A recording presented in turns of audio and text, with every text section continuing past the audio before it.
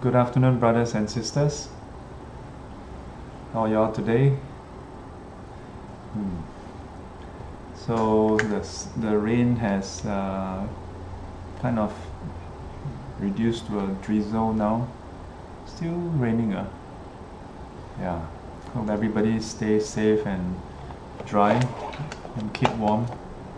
The past 2 days has been a bit chilly. Easy to fall sick. Yeah. So today's topic, suffering, is this the only option to learn Dharma? Again, this is an interesting topic.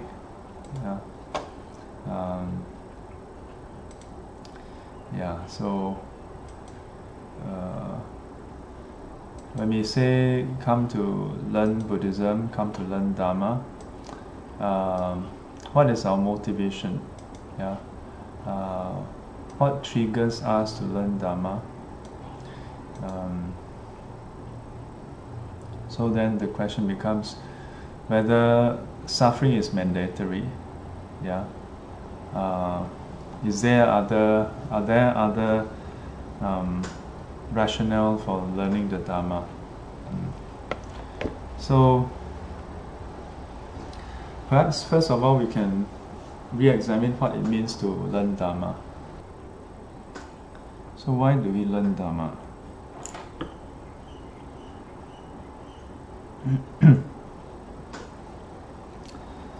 So let me see here. Learn Dharma.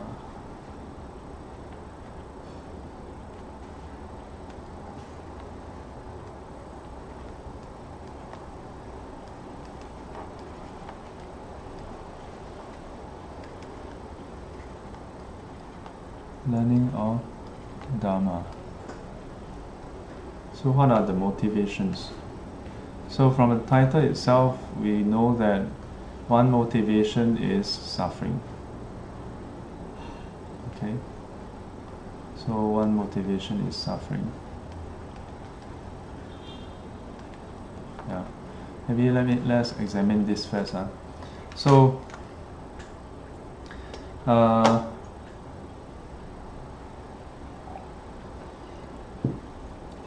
I mentioned in many classes actually, for many people, we come into Buddhism to seek for an answer, much like the Buddha, when he left the palace to seek an answer to or a solution to the suffering that he sees. Similarly, for many people, when we come to Buddhism, we come to Buddhism because of the suffering that we experience. But even more importantly, it is that we are not able to solve it using the normal means. So as a result, then we say, hey, how can we solve the suffering that we are having as a result? How do we solve this problem of suffering? So a common problem or a common suffering that people have is the suffering of anger. So we may come to learn the Dharma because of our suffering, and it could be because of our of work, because of family, because of friends, because of our health.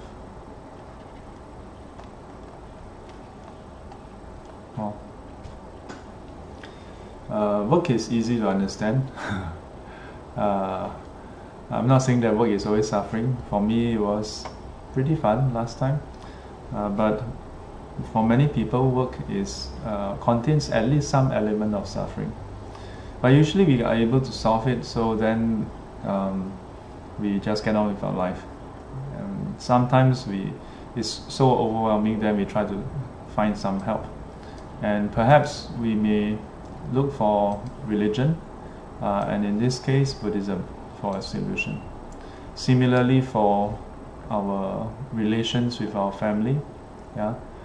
Sometimes it's not the relations. Sometimes it's that not at the fault of our family members, but maybe something happened to them, and as a result, we suffer. Yeah. In one of the sutta called the Piya Jati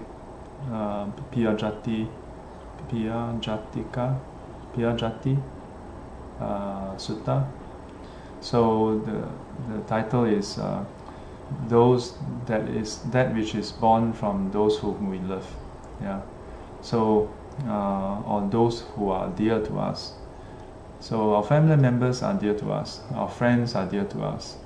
Our health is dear to us. Yeah. And for some people, work is dear to us. And so when something happens to any of this, then we suffer.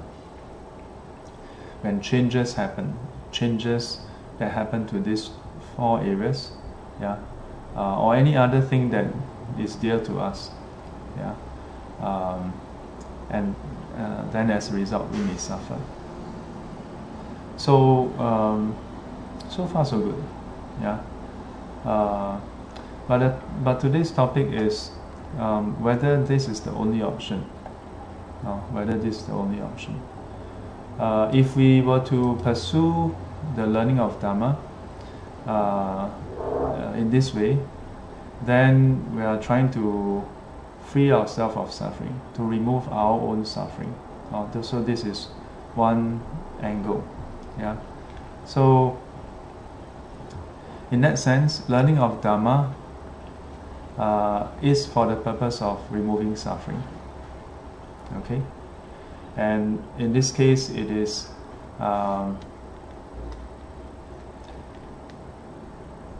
towards ourselves. Okay? So we can say own suffering. No crime or shame in that. There's nothing wrong with wanting to remove our own suffering. Yeah.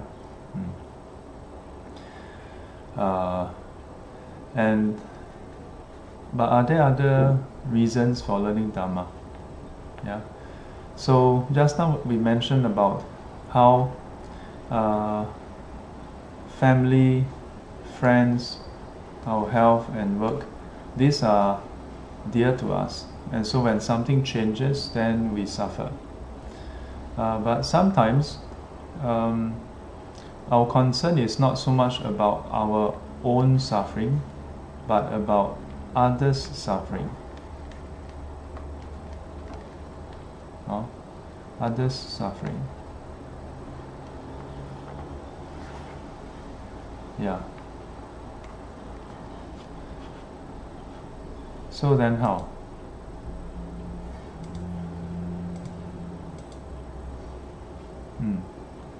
So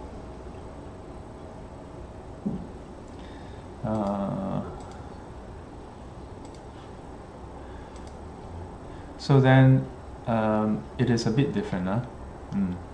So in a way it is still motivated by suffering, yeah, but it's not about our own suffering. Okay, it is motivated by others' suffering. So this as a result it has another basis, which is compassion. So it is about compassion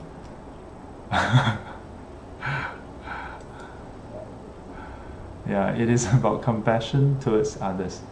That when we see others suffer, and it motivates us to want to learn Dhamma.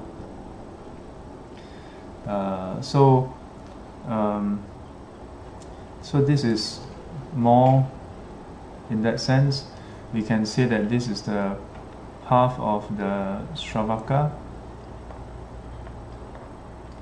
and this is towards the path of the Bodhisattva.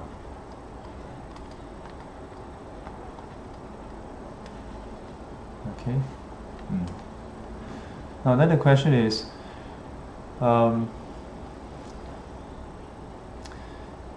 is it possible to just have this without this? Yeah. Is it possible to have compassion for others without being aware of our own suffering? In a way, no. Yeah. So there's a misnomer that Bodhisattvas do not practice the Shravaka teachings, nor are they, so they don't deal with their own suffering. So Bodhisattvas do deal with their own suffering.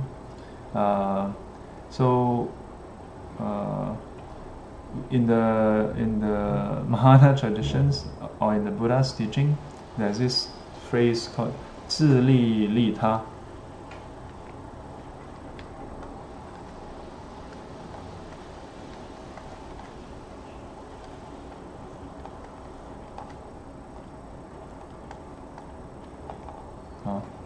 So to loosely translated, to benefit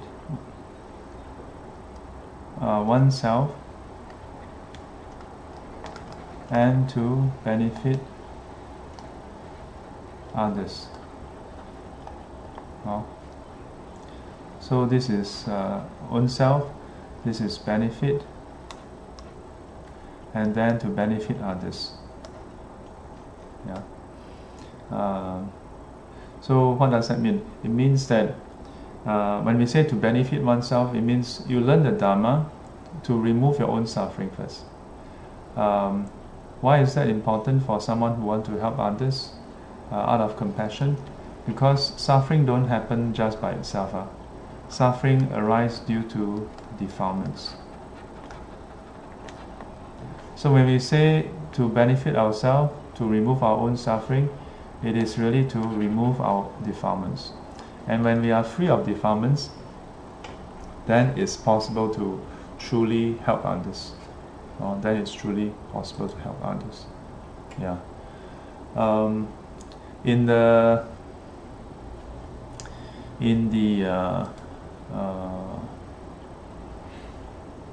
If you were to actually start to try to benefit others, then you will find that this is very crucial. In many of the social services, social workers, or the medical field, a lot of there's an ongoing trend or study about how those caregivers actually they need care themselves. Yeah.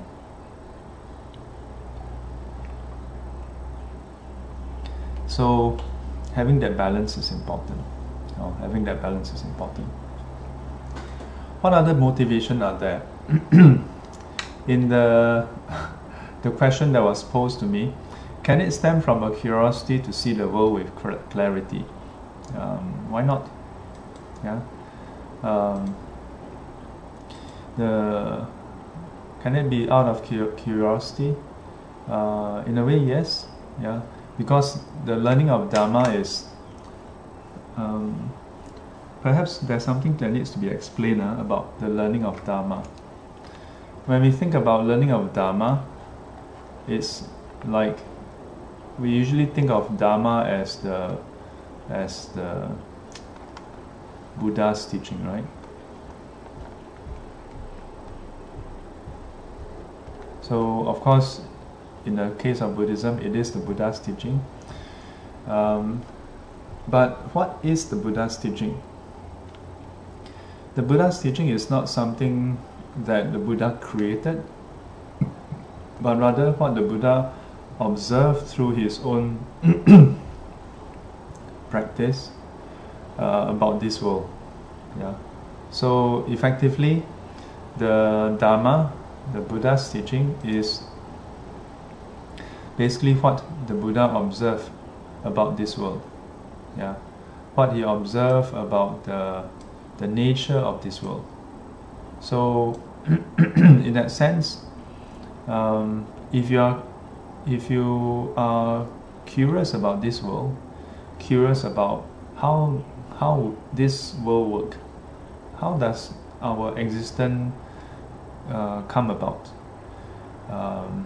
then you will find that learning the Dharma is interesting, and then perhaps it may apply to you. Yeah, to have that curiosity about the world, because apart from learning,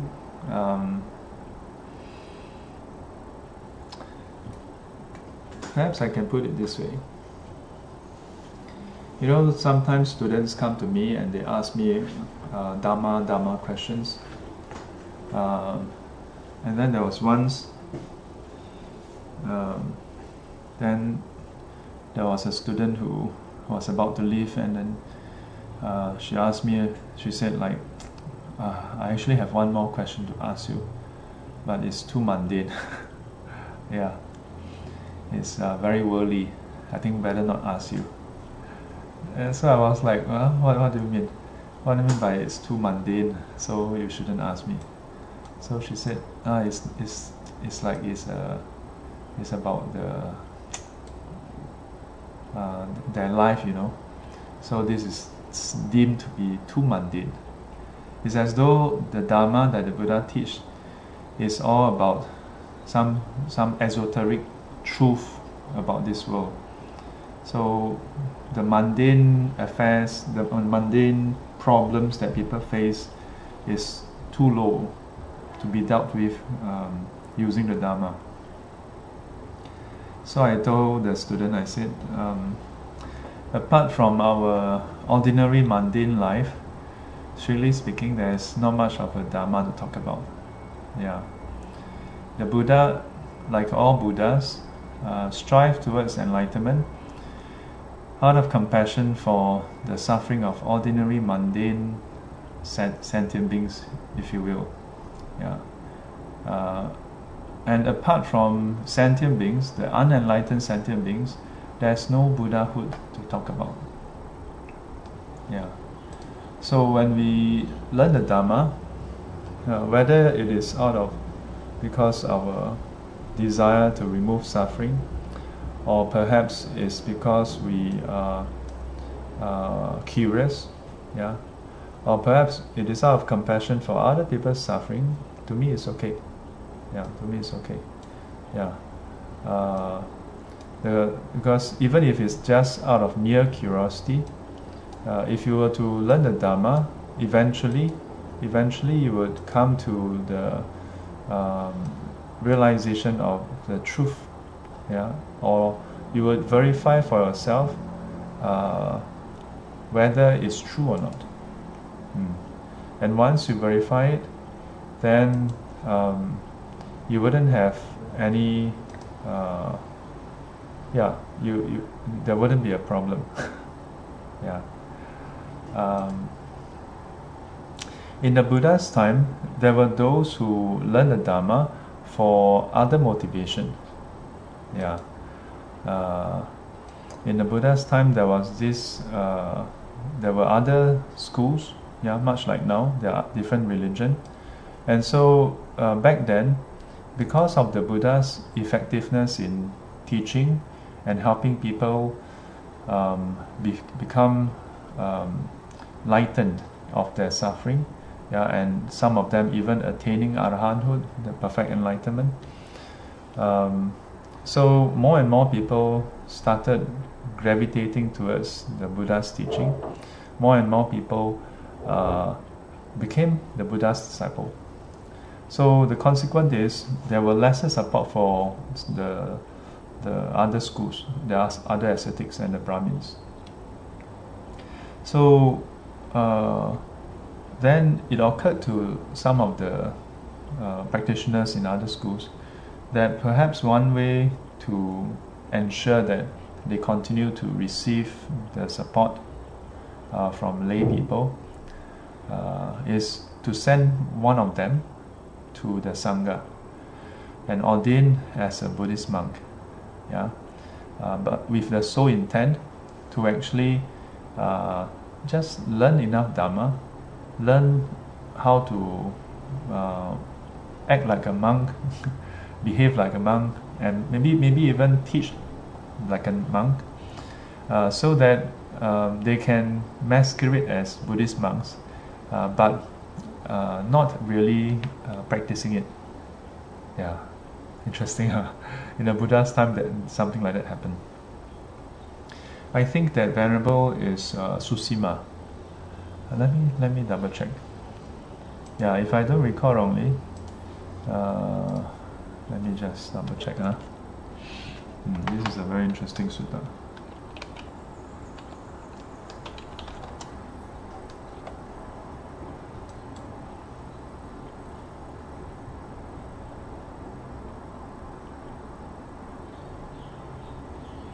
Yes, that's right. So Susima Sutta. It is in the Samyutta Nikaya, number 12, and Sutta number 70. Yeah, Susima Sutta. So this venerable Susima went to ordain, and after ordaining, it was quite interesting because after ordaining, then he joined the Sangha, and then he learned the teachings and he practiced there. And at the end of at that point in time, there were those who has I think there was probably a period, some practices, and then a large number of monks then went to the Buddha and declared their liberation, to the Buddha. So then Venerable Susima heard about it, so he was curious, and he went to ask some of the monks, who has declared their liberation, some questions, and like first of all, like, is it true that you all have already attained the final liberation? That you have completed a task, graduate, so to speak. And they replied yes. Then Venerable Susima asked them, like, so are you able to do this? Are you able to do that? Like, do you have some of the psychic supernatural power? And they said yes. They said, oh no. They said no. So not all the Arahants have supernatural power. So then he asked them whether they have the divine ear, and they said no. And whether they are able to encompass, that means encompass people's mind, so have clairvoyance to read people's mind. He said no, not able to. And then Venerable Susima again asked, are you able to recollect your past life? And they again said no. Then Venerable Susima asked, are you able to see how other beings pass away and then get reborn elsewhere? And they also said no. So like these are Arahants, but can't seem to do anything much. So then Venerable Susima asked them, are you able to like experience the bliss from the formless states, within the formless states? And they said no. So then now Venerable Susima is very curious, like didn't you all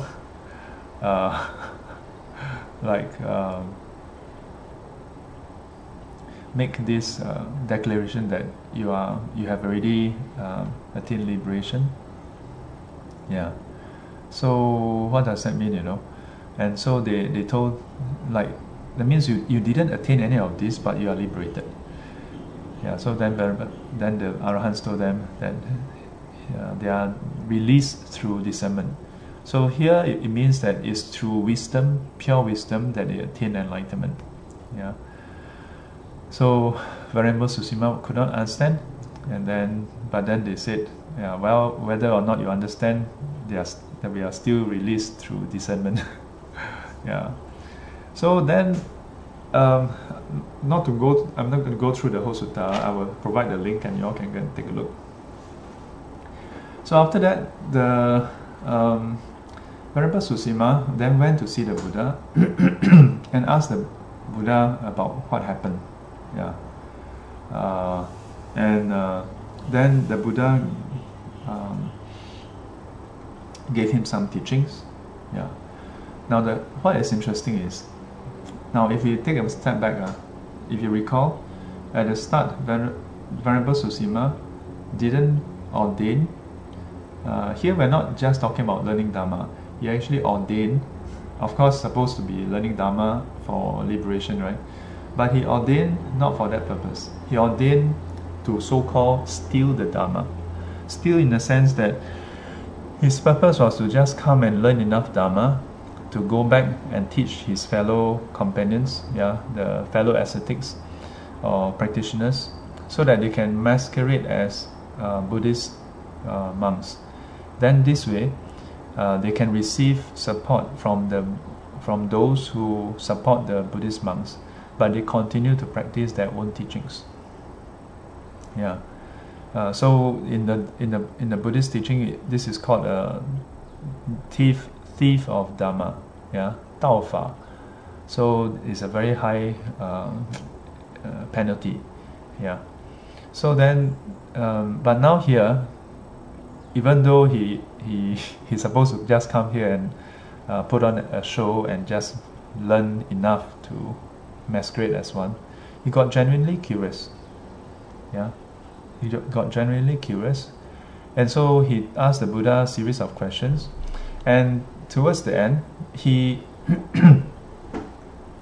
interesting thing is that as he inquired and the Buddha answered his question, and the Buddha gave him teaching, then as a result, you know what happened? He actually attained to enlightenment.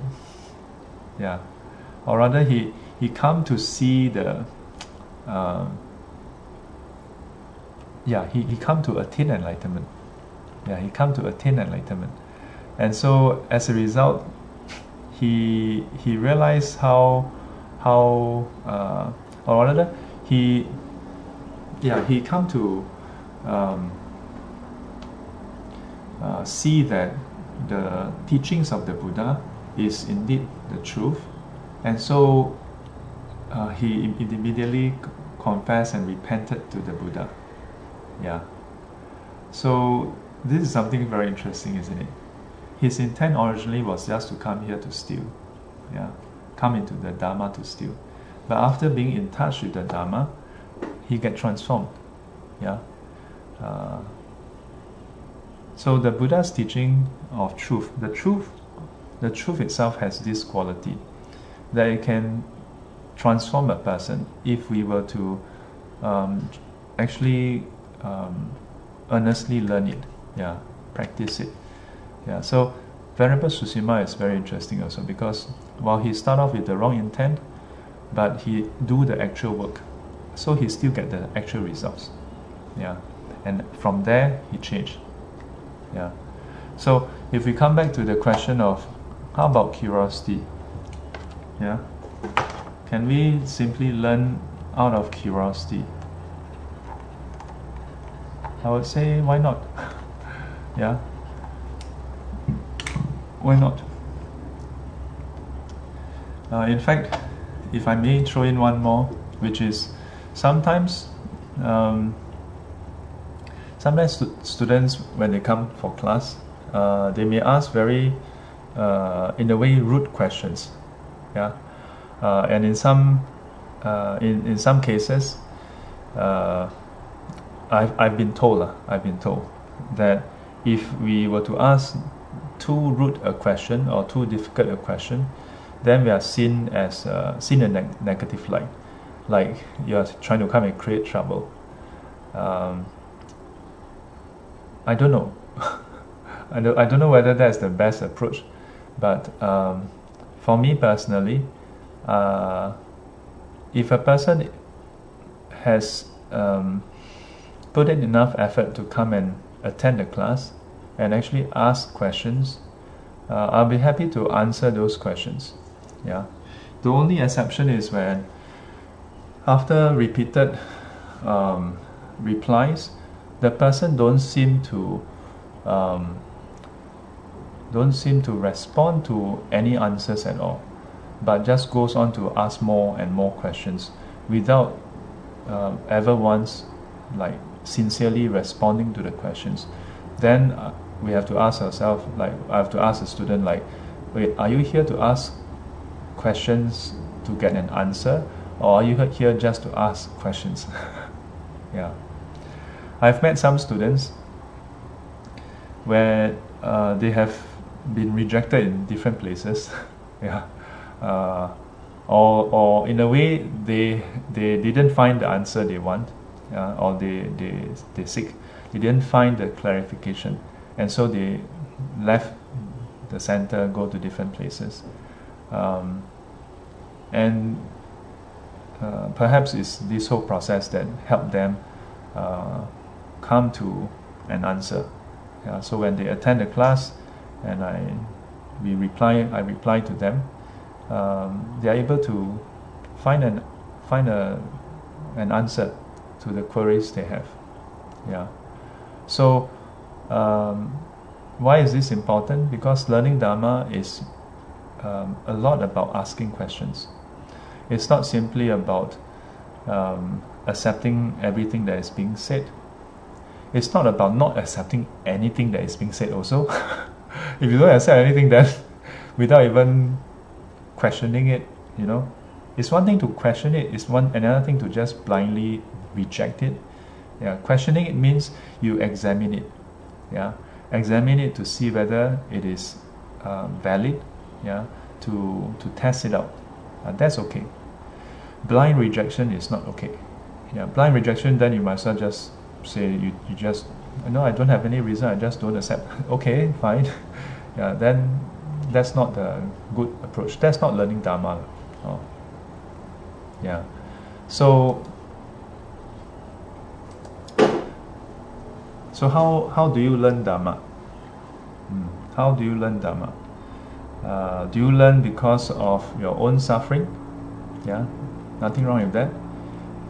But if you learn Dharma because of your own suffering, then you can use that as a gauge to ask yourself, how effective have you been using the Dharma?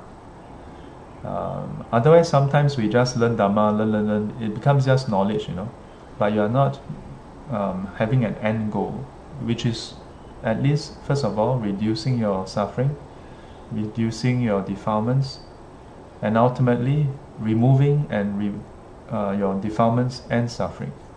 Yeah. So if that's your motivation, then that should be the measurement of whether learning Dharma is effective for you. On the other hand, if you are driven by compassion, we must not forget the other point also. Perhaps I should put this as number 2 and put this as number 1, because in my opinion, removing your suffering here is first and foremost our primary objective. Then secondary objective is to help others with their suffering. It's just like now the COVID-19, right? If you are having the virus, you cannot be helping others. You need to make sure that you are free of the virus first, then you can help others. Otherwise, all your kind intent is moot point. You are actually harming others if you still have the virus. And if you are really curious about the Dharma, to me that's still okay. The question is, are you having the right curiosity? So meaning that, are you having healthy skepticism about the Dharma, or are you just being a blind skeptic? Yeah. So leave your comments. Let me know what you think. Let me just look through the video and see whether there's any questions or comments that I have to reply to. Okay, let's see. About the Dharma? Okay. Or are you just being a blind skeptic? Yeah. Okay. So leave your comments. Okay, very good.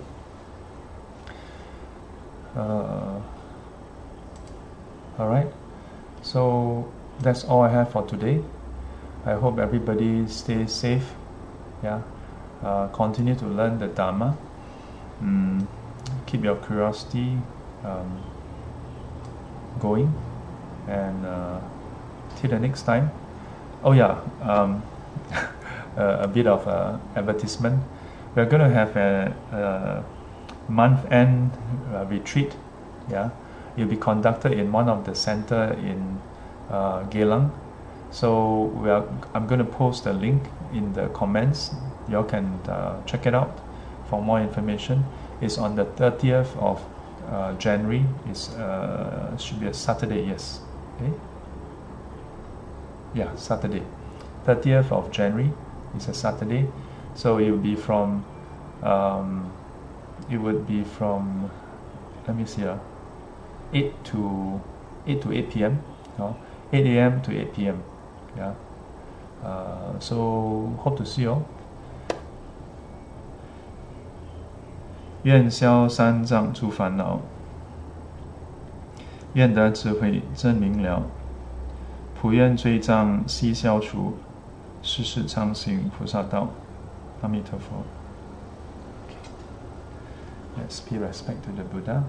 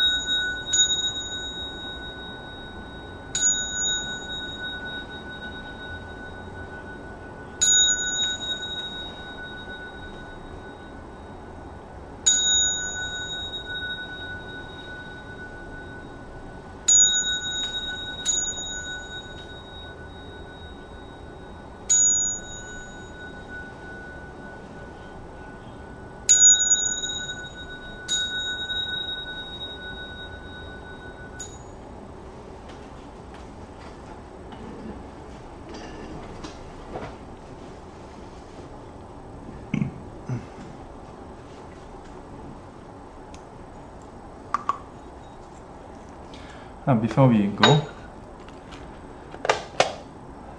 I'd like to just read one of the comments. So Chai Kwan, hello Chai Kwan. So she says, being brought up in a Buddhist family, I simply follow my parents and grandparents without knowing how and why it is done. At some stage, I became curious and want to find out more. Thus I signed up for the course, and from then on, I never looked back.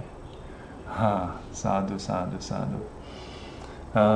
Yeah, it's true. I think for many, especially perhaps Singaporeans, for many Buddhists, we are born into it. Yeah, so we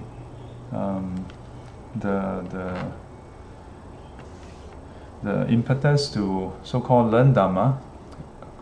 In fact, I think for traditional Buddhists, there's not really this idea of learning Dhamma.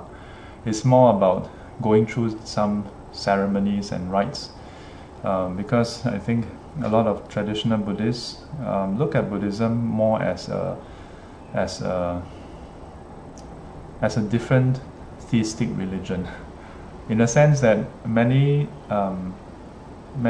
nominal or traditional Buddhists may look at Buddhism, the Buddha, as just another god.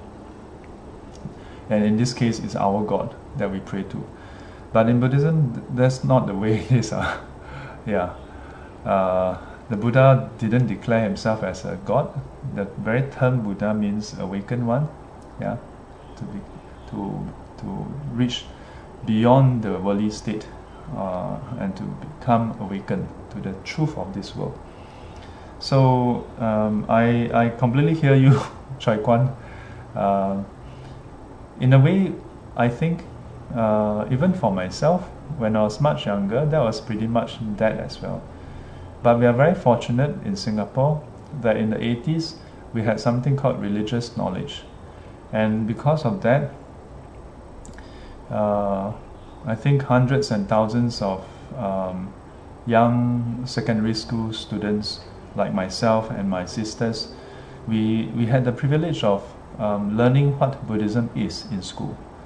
Yeah, it's a pity that it was scrapped, because I think knowing what our own religion is, because it offered Buddhism, it offered Christianity, it offered Islam, Hinduism, it offered Confucianism, Taoism. So it offered different options for individuals, and you're not required to pick only the one that your own religion. Students are free to choose anyone that they wish to, and I think it helps the young people to understand themselves better, because religion is a part of our identity, so to speak. Yeah, but it's a pity. Who knows? Yeah, I haven't. We never know. Maybe in future we may have the opportunity to have such programs in public schools again. But the thing is that because of that, a whole generation of young adults got to know about their own religion, and in my case, Buddhism. So from there, then it was such a revelation. It was like, wow, okay. And at the same time, in the 80s, there was this wave of Dharma speakers, Dharma teachers from Taiwan, and from locals. Yeah, and there was so much Dharma talks. Yeah, there was and public talks. Back then, there's no internet, so it's not like now. You can just go on YouTube. So back then, there were cassette tapes, yeah, of some of the Dharma teachers, some of the venerables from Taiwan. They would record and then send it over, and then we would duplicate in Singapore. And later on, besides the live talks, then there were the VCDs that were made available, and eventually DVDs, and later on superseded by the internet. And all that really helped people to understand what the Dharma is about, or rather, what Buddhism is about. Yeah, Buddhism is not about the worship of Buddha. We pay respect to him because of what he was able to do, and what he did, and what he taught, and also as a form of inspiration to aspire to become like the Buddha. We don't worship him as someone who is beyond us, but someone whom we aspire to become. For Buddhists, we relate to the Buddha quite differently. Yeah.